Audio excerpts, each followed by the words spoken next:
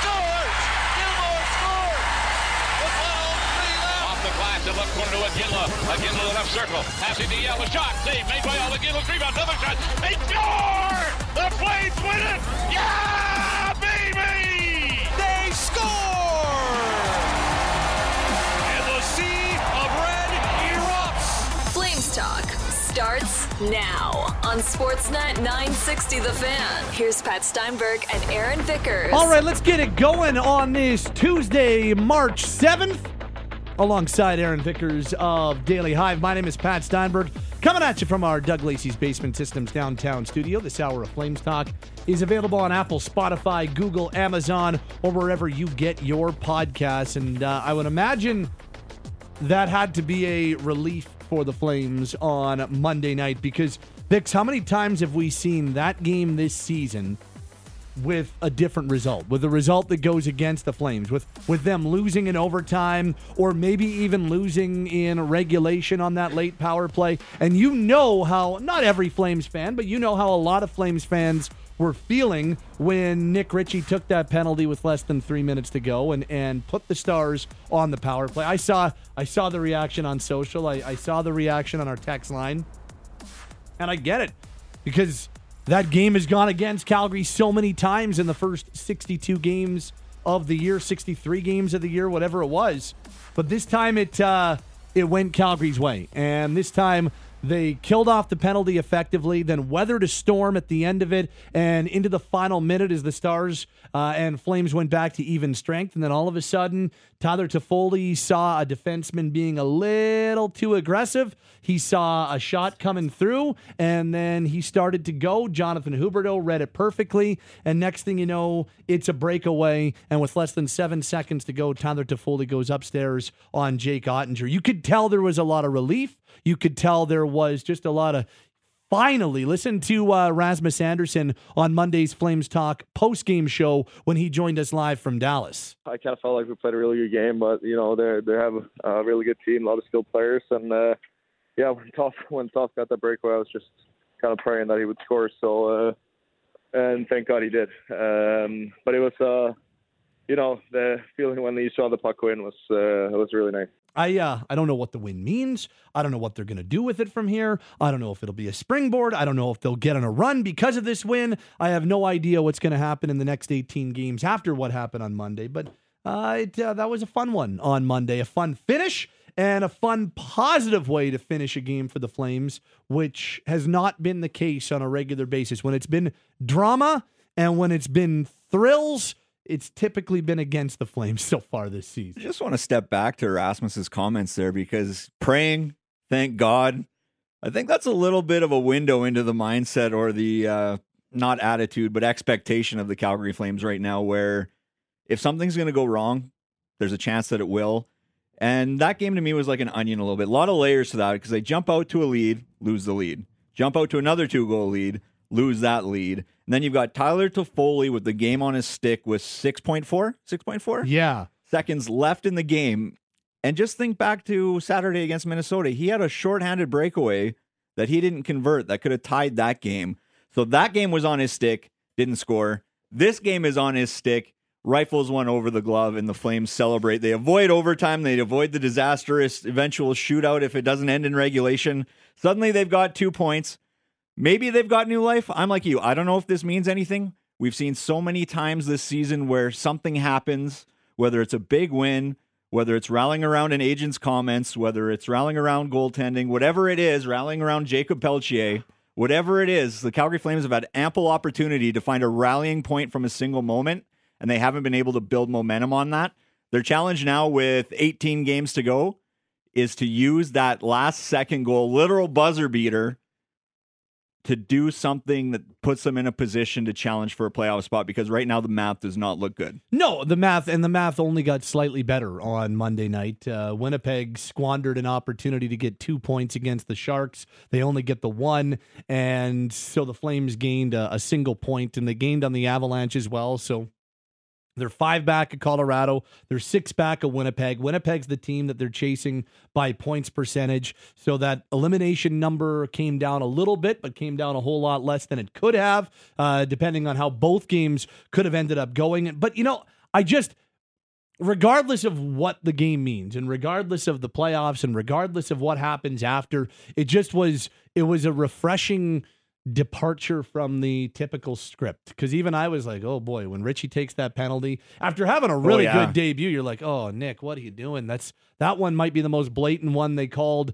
Like, that one was an easy penalty call, and there was no reason to take that penalty there. And like, oh no, that's the type of one that usually comes back and bites you. But the Flames did a great job in the first 90 seconds of killing it, and it kind of felt like Dallas was okay playing for overtime. The next thing you know, they finally got a clean zone entry with about 30 seconds to go, and they started to move it, and they never really settled back into where they were before, and they opened the door for the Flames by being aggressive and a couple of big shot blocks and a couple of misses, a couple of Markstrom saves. The doors open for that Huberdeau pass to Toffoli and the Toffoli finish. So I'm less bullish on what the game itself means. I'm less confident as to whether or not the Flames are able to take that and run with it. They've got a quick turnaround, less than 24 hours later with a lot of travel from Dallas to Minnesota, third game in 4 nights. Like,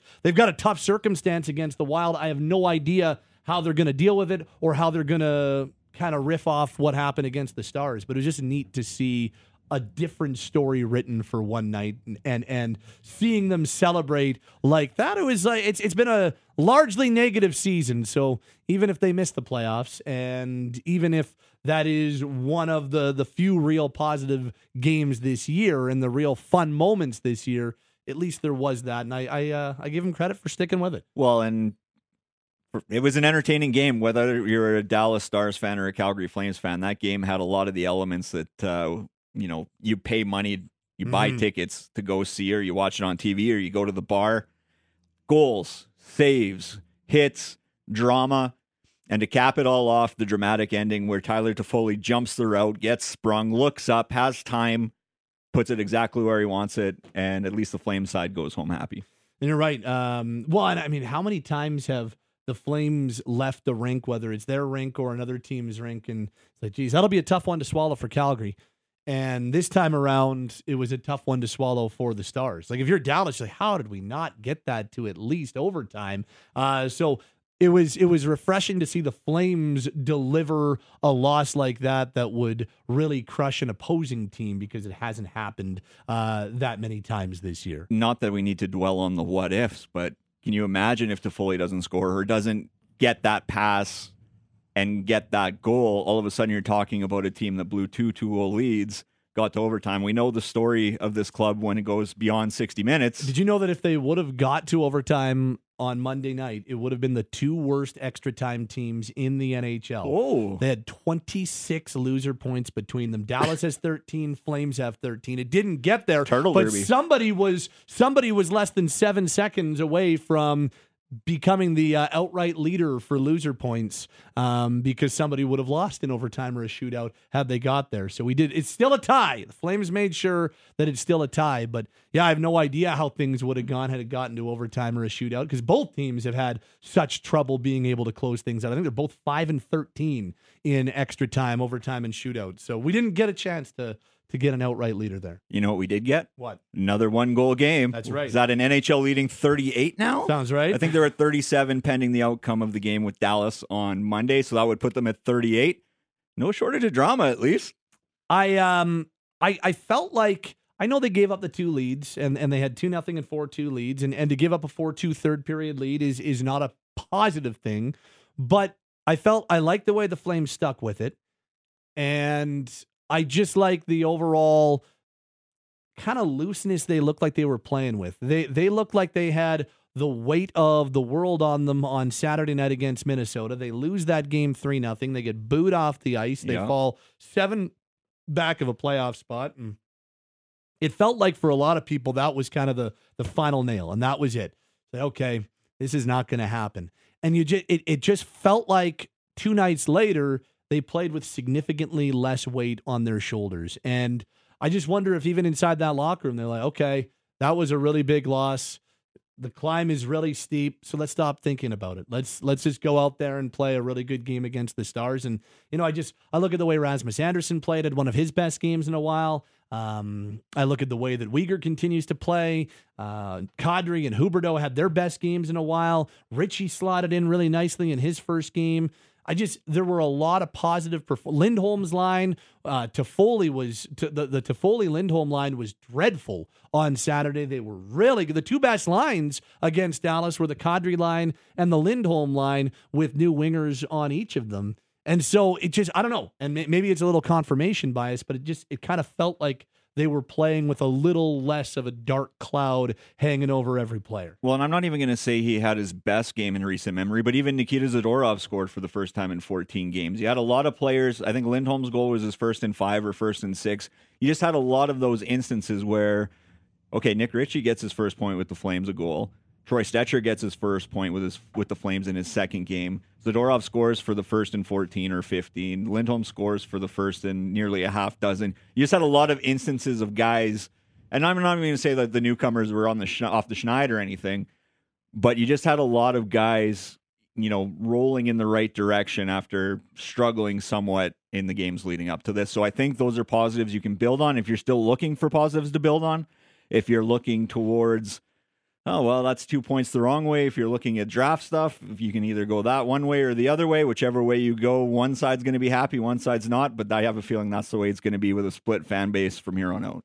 There were calls like that on Monday night about, they can't even tank properly. Who says they were tanking? Yeah. I don't think that was ever the intention. George was really upset that they won the game. I was like, I don't think as a fan you should ever be. And he's not the only one. I've seen lots of it online. I've seen lots of it on Twitter about how, you all of a sudden it's like, okay, well, and I get it. You don't, as a Flames fan, part of you or a big chunk of you believes they're not going to win enough to get in and they're not going to lose enough to get a better draft pick. They're probably going to be right there in the middle, but not playing beyond their last game, April 10th or whatever. I understand that skepticism because we've seen it so many times over the last decade plus. I fully get that, but I don't think you can ask a team to go out and lose. The only thing that you can ever do to affect tanking is put a less competitive roster on the ice. And where they are right now, I just don't think it's time for a team to be doing that. It would be pretty blatant if they were starting to wave the white flag at this stage of the season. Down the road, if they're still 7 out with 10 games to go, different conversation.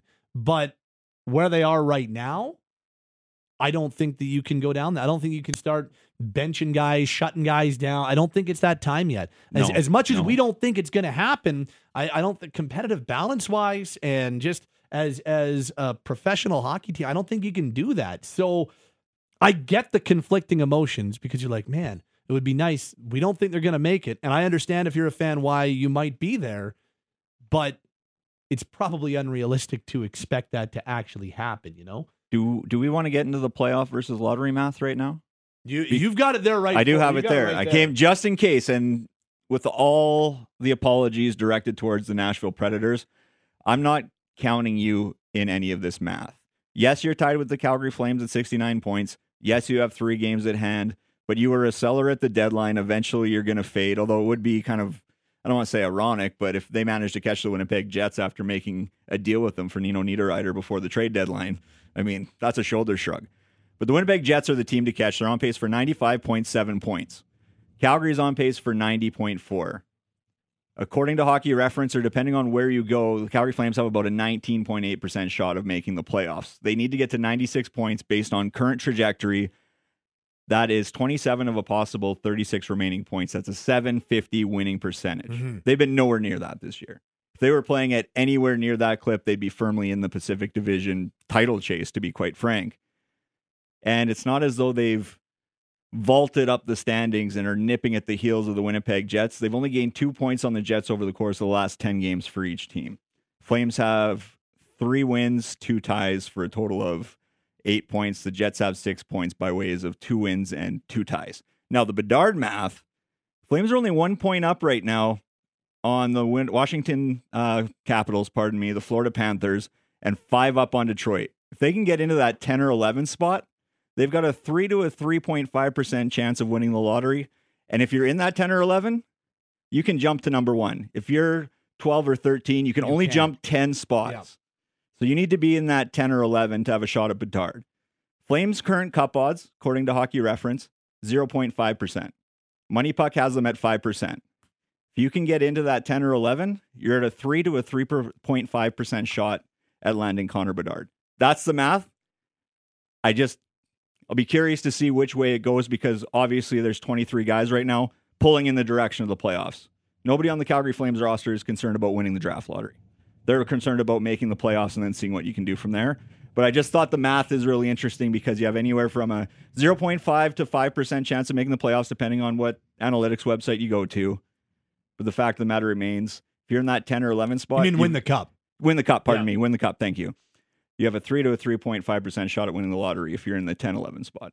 Read you a few texts at 960. This says, Flames need to tank. Tank all day. Waiting until 10 games left is useless. I don't know a team that is 6 points. Even Nashville, they made moves at the deadline that are aimed at the future, aimed at being able to reset maybe next year. But it's not like they're. And I guess you could use that as an example. But it's not like they're sitting Duchesne. It's not like they're sitting. It's not like they're not playing Saros. It's not like they're not playing Yossi. Right? Like you're still playing your best possible lineup while you still have even if it's a slim mathematical chance, you still have a chance to make the playoffs. You're still playing your best lineup. I don't know any team that is just going to completely gear down when it comes to actually putting the best players in the lineup, at least with 18 games remaining. Forget that. They're 6-3-1 in their last 10. Jets are 2-6-2. They're gaining ground at a much quicker pace than the Calgary Flames are when it comes to that. And Winnipeg's third in the Central Division right now. Technically, the Colorado Avalanche have the second wild card spot. They're at 74 points, 1 point behind Winnipeg, but have 3 games at hand. I'm pretty sure you can take the Colorado Avalanche, slam them into a position in the Central Division. I'm comfortable saying that they're going to be one of the 3 Central Division teams. Pretty comfortable saying it's going to be the Winnipeg Jets competing for one of the last 2 wild card spots. But if you're the Nashville Predators with 3 games at hand, they're doing the worst job in the NHL of tanking, because you know why? Those 23 players don't care about Connor Bedard. They care about trying to put something together for the stretch run and find a way into the playoffs. And that doesn't change that what David Poile and Barry Trotz did at the deadline was right for them. I absolutely think it was. But they said, we're going to make these moves at the deadline for guys that we don't see ourselves going ultimately forward with in the long term, get some good return for them, and take our chances with who's left. See what happens, and then start to reset a little bit in the summertime. But they're not saying we're going to do that and also bench our best players, which is, I think, one of the arguments. Why aren't they benching player X, Y, and Z? Put them out and bring up a bunch of guys on the rank. There's A, you've got a 23-person roster limit, and B, you've got a salary cap. And 2 recalls left. And only 2 regular recalls left. But it's not something that I think is realistic at this stage of the game. Not at all. And it's just funny to think of Nashville, because it's not like they dealt a 6th defenseman and a 4th-line winger and a backup goalie. They dealt Niederreiter, they traded Jeannot, Granlund. Like, they did major roster reconstruction, and those guys in that room are still saying, don't care who you got rid of. We know who's here now. Those are the horses that are going to lead us in. Came from behind and almost beat Vancouver. They end up losing in a shootout after trailing 3-1 in the third period on Monday night. Some other text. This says, I cannot stand hearing that tanking crap. What a terrible mentality. Look up north and see what that has done to that team in the past. Andrew says, in Calgary, people who want to tank have simply spent too much time in Edmonton. This says the Flames are trying to tank every night by playing Lucic each night. That seems mean. Yeah. This says Flames will go on a run led by every pending UFA, which will boost their value. They will miss by 2 points, and the team that wins the lottery will be the 10 or 11 team, making us all wonder what if. That's super cynical, but that's a very cynical situation painted there. Probably accurate, let's be honest. Cade says you can't tank until you're 100% out of the playoff picture. That's where I am. They're not. Again, there's 10 games to go and they're still 6, 7, 8 points out. Then, I think that you've got an opportunity to start playing some young players. But I don't think now is the time, at least in my opinion. This says, I got a math question for you guys. What are the chances the Flames won't make the playoffs and won't win the Bedard lottery. And I would say the math on that is very high. I would say that's the most probable outcome. I think that's very fair. Again, because the difference between the lottery and the Bedard lottery is you got to be 10 or 11 to actually jump the 10 spots required to be able to draft Bedard. If you're 13, 14 and win the lottery, you just move up to 3 or 4. I see the Calgary Flames as a bubble playoff team that's going to be in it, with 5 games left. So that's not necessarily going to be a great position if you're trying to jump to number 1 overall. Again, like it feels, so I think Money Puck's got the Flames at 40% to make it. Yes. And I think what do they have like in the... At Hockey Reference, they are 19.8. Now, to make it. Now, I'm not entirely sure the philosophy on how they do Hockey it References determines the number. Each place does it a little bit differently. So Flames are 41.3% to make the playoffs on Money Puck and 0.1% to get number 1 overall. So by my quick math, that would make, I can't do the quick math, so I'm going to take my calculator. He's literally grabbing his phone to punch some numbers. So you add 0.1% to 41.3, that's 41.4, so you minus 100 minus 100 minus 41.4. Math with Pat. So they've got a 58.6% chance of doing neither, missing the playoffs and not getting the Bedard number 1 overall pick, at least according to Money Puck's model, which is the highly analytical, highly expected goals, Corsi, so on and so forth. I find it interesting they only have them at 0.1 of getting the first overall because they are literally just 1 point up on a couple of teams that are at that 10-11 spot. So you slide a little bit, suddenly you're, sitting at 3.5% shot of winning the lottery. But you got to fall. And I have a feeling the Calgary Flames aren't looking to fall. They're looking to get as close to that second wild card as possible. This says this is a mediocre team. The only way to truly contend is to rebuild with elite talent. The franchise has been in poop or get off the pot mode for 20 years. Maybe. I just don't know what you can realistically expect at this stage of the game right now. This says Flames have already screwed this season. They need to lose every game from here on in, plain and simple. That's from Jim. Again, Jim, that doesn't happen.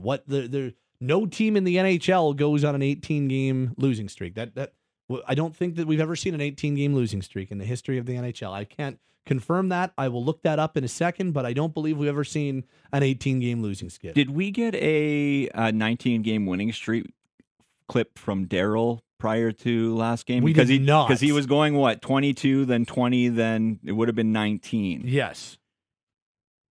Nothing so far. We haven't got that yet anyway. And for those of you that have no idea what I'm talking about, at recent press conferences at the Saddle Dome, he's referenced the fact... And confirm, we've never had an 18-game losing streak. Perfect. 17 has been done. Is the NHL record? Done twice by the 92-93 San Jose Sharks and the 74-75 Washington Capitals. I would have put money on the Capitals because they have 3 wins that year? Yeah, they probably would have been really bad if they lost 17 in a row. Also, the Philadelphia Quakers in 1930-31 lost 15 consecutive games. We all remember the Quakers of... yes, clearly we all remember that. 30-31. That was a very important year for Philadelphia hockey I think franchises. they tanked and got a high pick, I think, is what happened that year. I'm not sure who the number 1 overall pick was. I don't believe the NHL draft existed in the 1930s. It did not, actually. I believe it came into being in the 70s or something. Thanks for ruining my joke. I'm sorry. Matt says, guys, they blew the lead in the third. That's the signature game. This team doesn't have it. This says it feels like one of Winnipeg or Calgary are going to underachieve their way to the final playoff spot. Hey, don't sell Nashville short. Let's go. Could very well happen. That's also true. Look at this, some positivity. Craziness happens all the time in sports. I think they'll make it. I like that. I'm not saying it's going to happen. I mean, I'd like to cover playoff games this year. I'm sure fans would like to go to playoff games this year. What else we got here?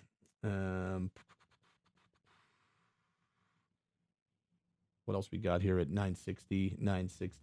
This says, everyone's saying tank when their issue this year has been goaltending posts and bad luck. Last season's curse backfired and cursed the season. And finally, this says, are you guys available for math tutoring? Vickers, maybe. I don't think you want me to do it. Could you imagine trying to go back and do grade 7 algebra? It would be a disaster. Oh, I even think about, remember when you did... Say fractions, say fractions, say fractions. Fractions are hard, but remember with the line, the parabola, what was that, like sine and cosine? And you could not. Tangents. Yeah, you could not pay me enough for me to remember any of that. Hit us up with your favorite math questions at 960-960, and we'll be sure to respond via the text line. What like quadratic or something? Quadratic equations. Quadratic equations. I know these words. And then calculus. Math. SOHCAHTOA. Oh, my goodness. I don't even remember what that means. Sine, cosine, tangent. It's just the abbreviations for the three or something along those lines. I hope that confirms. Please confirm what that means. I remember that, but I don't remember what it means. Man, what a flashback. Who thought we'd be here? Hey, look at us. Math on the radio. Remember Math 31? I don't know if you, but I did 30. I did Math 30 and then did Math 31, and I almost failed Math 31. It was so stupid. Like, you have got to be smart to be able to do that, or at least have the type of mind. My mind does not compute that stuff very well. Just to take you down the Grand Prairie educational system, my Math 10 tutor got forced into retirement. Teacher got forced into retirement. My Math 20 was a first year who got taken off of math after his first year. So by grade 12, I was out. And apparently what we were talking about, sine and cosine, is trigonometry and not algebra. Hey, we're nothing if not educational here. A couple of other texts before we wrap up this hour. This says, I don't get the naysayers. This is a really good team. If it doesn't pan out, gear up for next season. The players are there. Second year with new additions and a bounce back in net. What's with all the doom and gloom?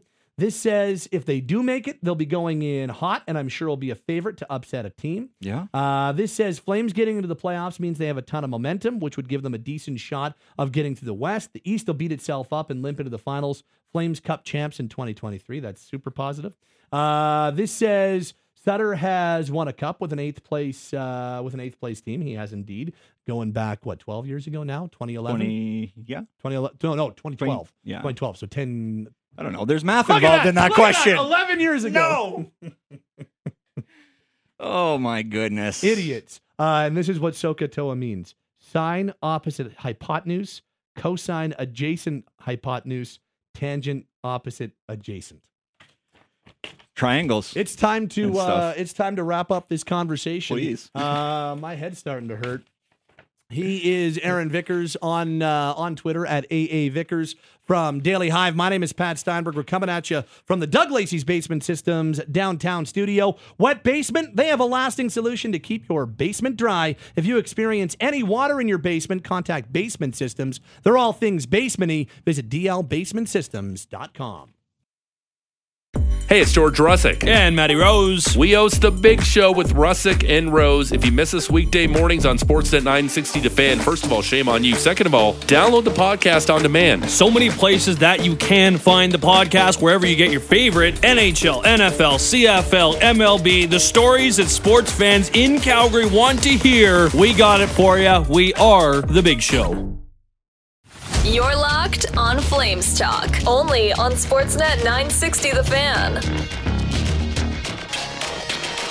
Time for a Tuesday edition of the Daily Flames Roundtable, brought to you by Mercedes-Benz Country Hills. Upgrade your current Mercedes-Benz to a 2022 model with a 2% additional reduction. Drive over to Mercedes-Benz Country Hills, minutes from the Calgary airport. My name is Pat Steinberg. He's Aaron Vickers of Daily Hive. Now the voice of the Flames, Derek Wills, joins us to complete our Daily Flames Roundtable. So Flames kick off a quick little 2-game road trip Monday night with a 5-4 win over the Dallas Stars, and part of that was Nick Ritchie's Calgary Flames debut. He did not play on Saturday against Minnesota. That was against Minnesota. He gets in Monday against the Dallas Stars. What did we make of Nick Ritchie's Calgary Flames debut?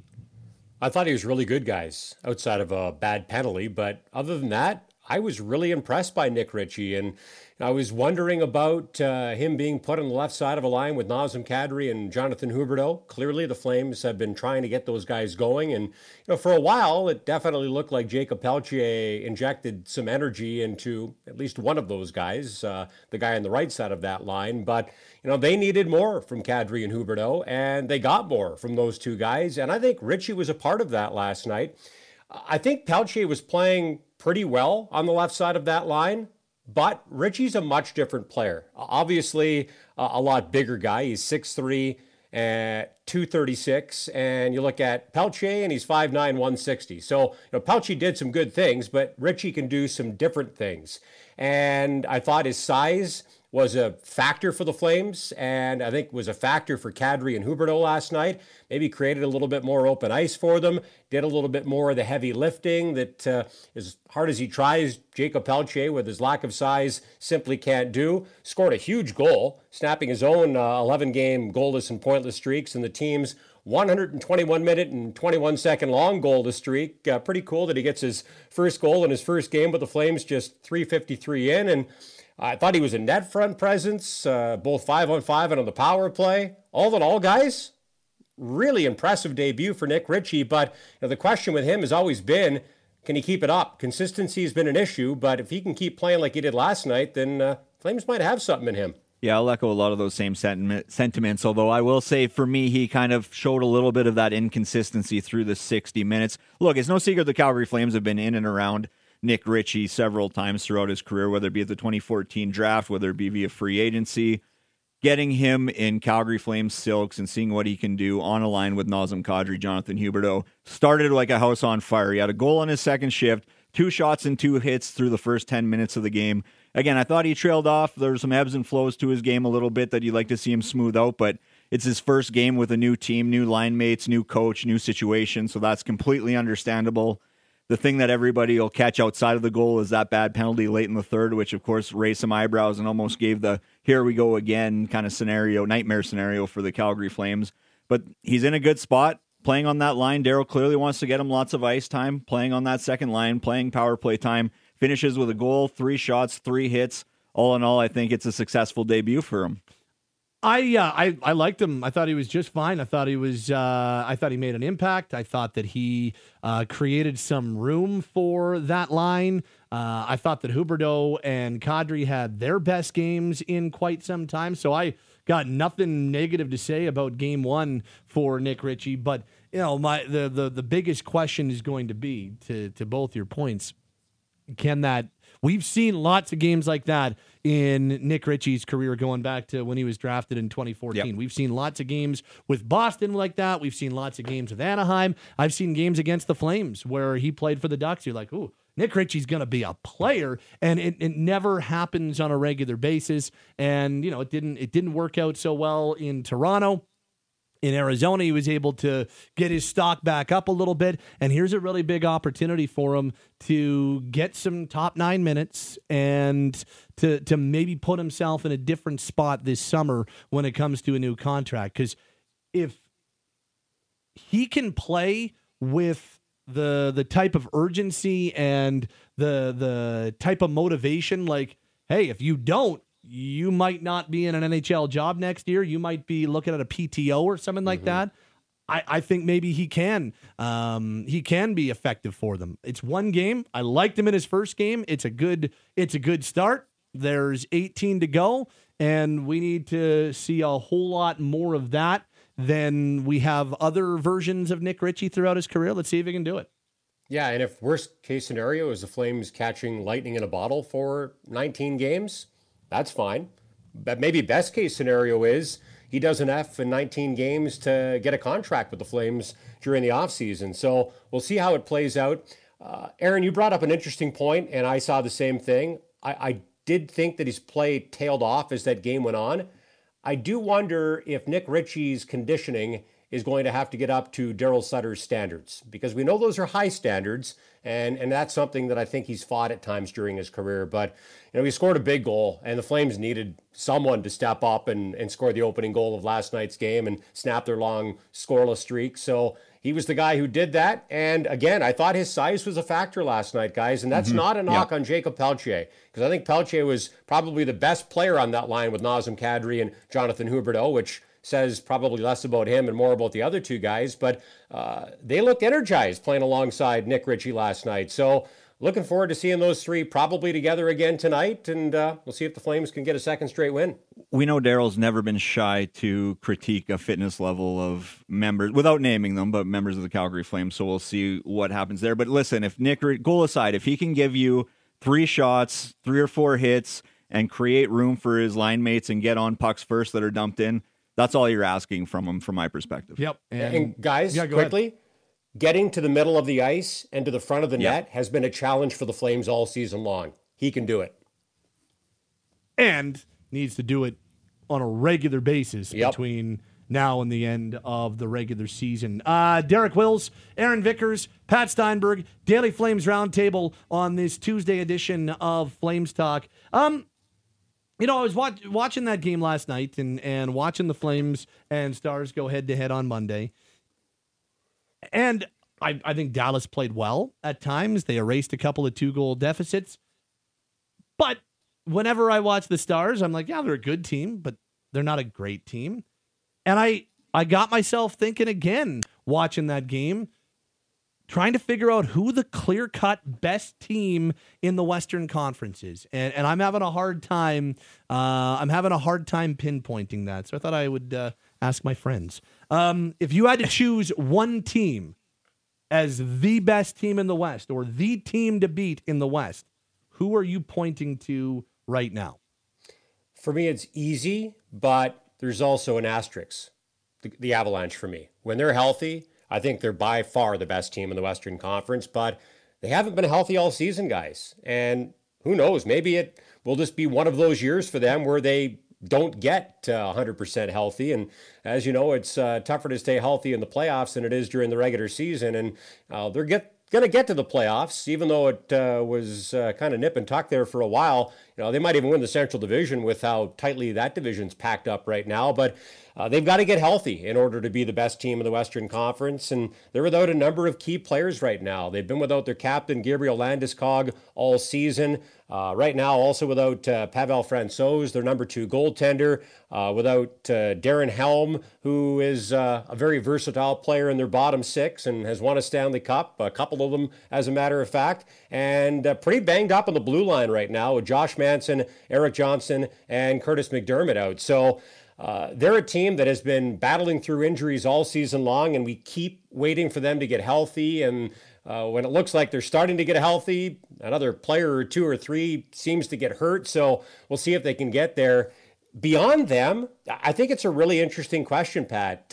I do like what the Stars did at the trade deadline. And if Jake Ottinger played like he did in the first round versus the Flames last season, he can steal games and steal series. We saw him almost do it against a heavily favored Flames team. He is the one and only reason why that series got to Game 7 and to OT in the 7th and deciding game last season. So he can be a difference maker. And maybe your perspective got swayed a little bit by the fact that, once again, he didn't play well in a game against the Flames during the regular season.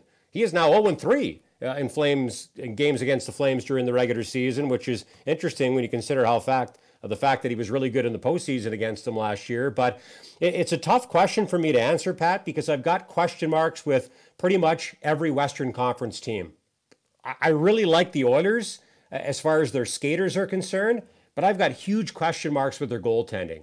And they're going to need one of those guys, whether it be Jack Campbell, who was supposed to be the guy but hasn't been the guy, or Stuart Skinner, to step up and look like a legitimate number 1 goaltender consistently. And Skinner's been the better of the 2 this season, but I'm not sold that he's going to lead them to the promised land. So they've got a big question mark between the pipes. And I would say the same thing about the Golden Knights. I like their skaters, but I'm not sold on their goaltenders. So I would say the Avalanche, if healthy, but again, there's an asterisk because they're not healthy and haven't been all season long.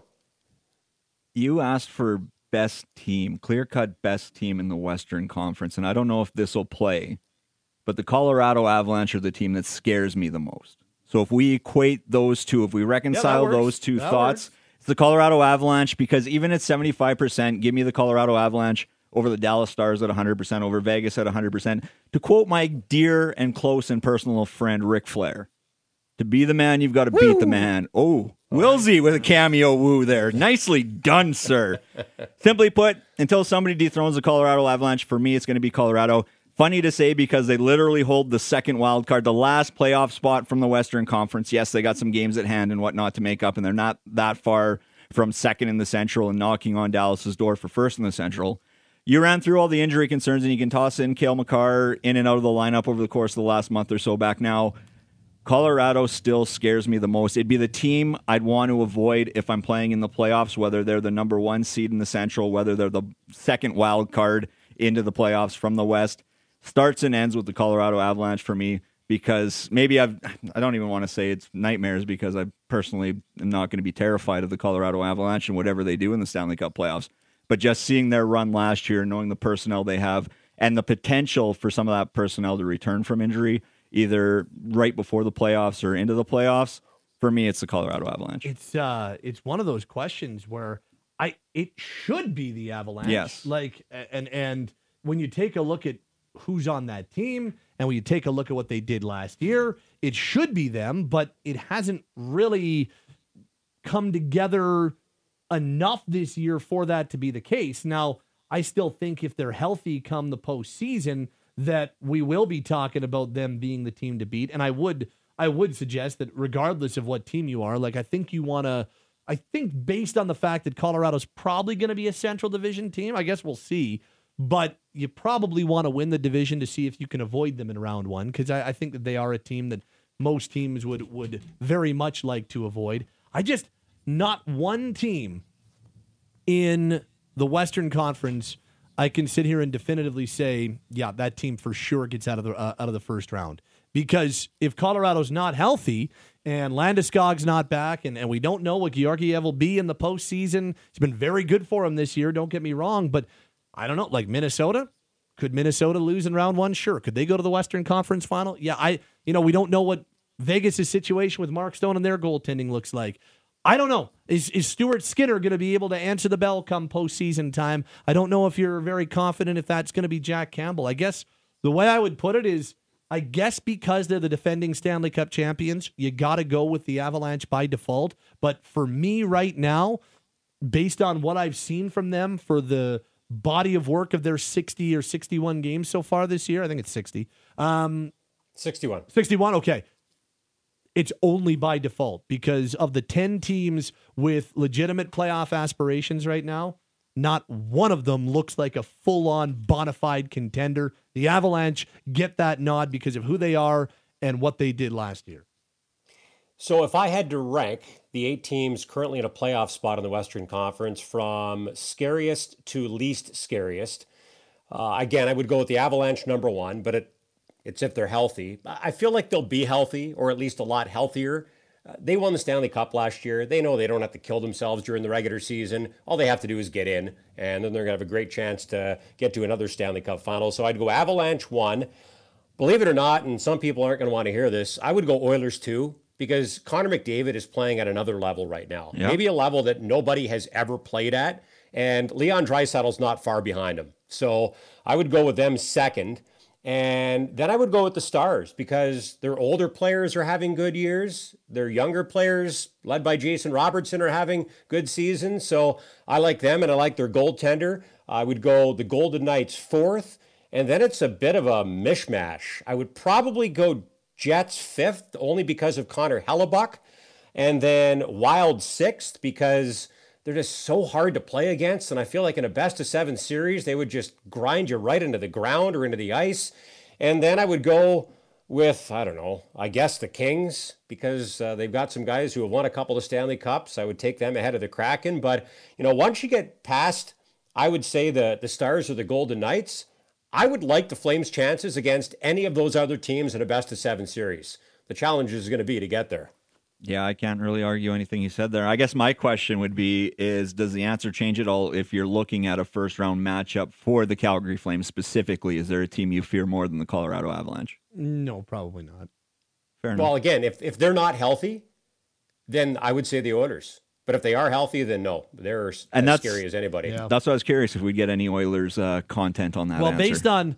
Based on what happened last year, and I guess Edmonton still got legitimate-ish eyes on winning the division. Like it feels like that's Vegas's division to lose, and even with Stone out and Thompson out, they found a way to pick up points in 9 of their last 10 games and win 3 consecutively. Like it feels like that's Vegas's spot to lose, but It's only 4 back, both Seattle and Edmonton only 4 back of the division lead, and LA's right there tied with them. So it's anything but decided. So I guess the potential of a Calgary-Edmonton round 1 matchup is there, but unlikely. I wouldn't like that just because of what happened last year. But who knows if a different group that somehow makes it in could be a more difficult matchup for the Oilers. That's what we thought coming into the season. Yeah. But who knows at this point? And it's a long shot at this point. I understand that. Last night was a good first step in the right direction, but they're going to have to string some wins together. We'll see if they can make it 2 in a row for the first time in a long time tonight. But I do think the Flames would match up, at least on paper, better than they did last season because of the way they're stacked down the middle. They're top 5 in defense. And if Jacob Markstrom keeps trending in this direction, then they might have a better goaltender should they face the Oilers than they certainly had in 5 games against them in last season's Stanley Cup playoffs. But the other thing about the Oilers, I think most teams in the West have question marks in goal. The Oilers are definitely one of them. But the thing is, doesn't it feel like they could beat you 6-5 all the time? Yes. It's kind of what they've done over the last couple of years, and they can overcome average or even below average goaltending because they've got those generational players who can put the team on their back and score 5 or 6 or 7 or 8 goals when they need to. Just a little shout out to that thought and Connor McDavid, who's already got an NHL career high in points this year with 20% of the schedule left to go. And if he hits his projection, he'll be only the 3rd player to reach 156 points in NHL history, behind Mario Lemieux, behind Wayne Gretzky. He's having a hell of a year. You can't frame it any differently. Yeah, you probably don't want to play that guy in the playoffs. Guys, he's almost at 2 points a game. 1.9, yeah. I never thought we'd see that in the NHL again. And here he is doing it right now. Also, some love for the Nashville Predators. Let's go. They don't want to go away. If you want to talk about the Flames not doing a good job of tanking, the Predators are doing a worse job of tanking. Anyway, that's for another day. Thank you, Wilsey. Okay, see you soon. He's Derek Wills. He's Aaron Vickers. My name is Pat Steinberg, and that's your Daily Flames Roundtable, brought to you by Mercedes-Benz Country Hills. Upgrade your current Mercedes-Benz to a 2022 model with a 2% additional reduction. Drive over to Mercedes-Benz Country Hills, minutes from the Calgary Airport. As we start to wrap up this hour of Flames talk, he's Aaron Vickers of Daily Hive. My name is Pat Steinberg. Cam and Taylor have been our producers this hour, and we went 1-1 on Monday's Best Bets, but not necessarily the way I thought we were going to get there. It's time for your Tuesday Best Bets, brought to you by our friends at Bodog.net. Find your next favorite game at Bodog.net. Hashtag make a play, free play only, 18 plus, play responsibly. So I did not love my over 6 for the Flames and Stars. And Wes for a while anyway. Wes was giving it to me on Mondays, like on and off of microphone. He said, "What are you doing going over 6?" And for good reason. I was like, what am I doing? This is one of my worst best bets of the year. And it went over. As all of a sudden, neither Ottinger couldn't. That was the first time Ottinger played the Flames since Game 7 and did not look anything like, and not to say he was bad or the reason why the Stars lost, but did not look like the superhuman Jake Ottinger from the postseason. And Jacob Markstrom, I know his save percentage went down. I thought Markstrom played just fine. And honestly, I'd go back to him against Minnesota, but that's a conversation for later in another time. So it did go over 6. The one that I was feeling good about did not hit. I was feeling really good about Brady Tkachuk over 3.5 shots for Chicago. And the Senators laid an absolute egg against the Blackhawks. Stalock. I know. Then he was going after Stalock, and he was a little distracted.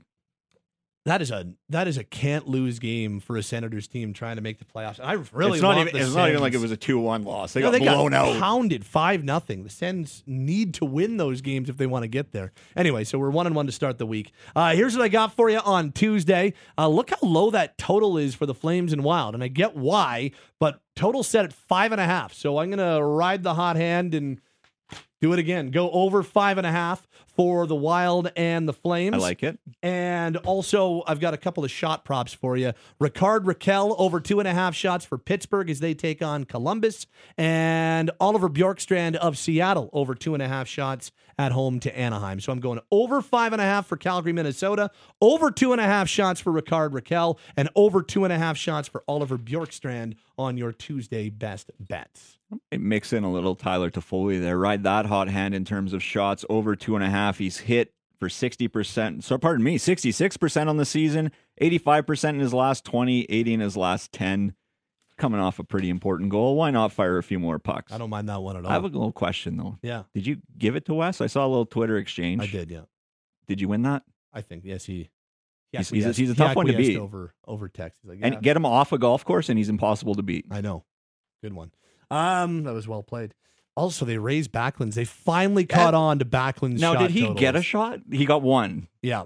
But they've They raised it to 3.5.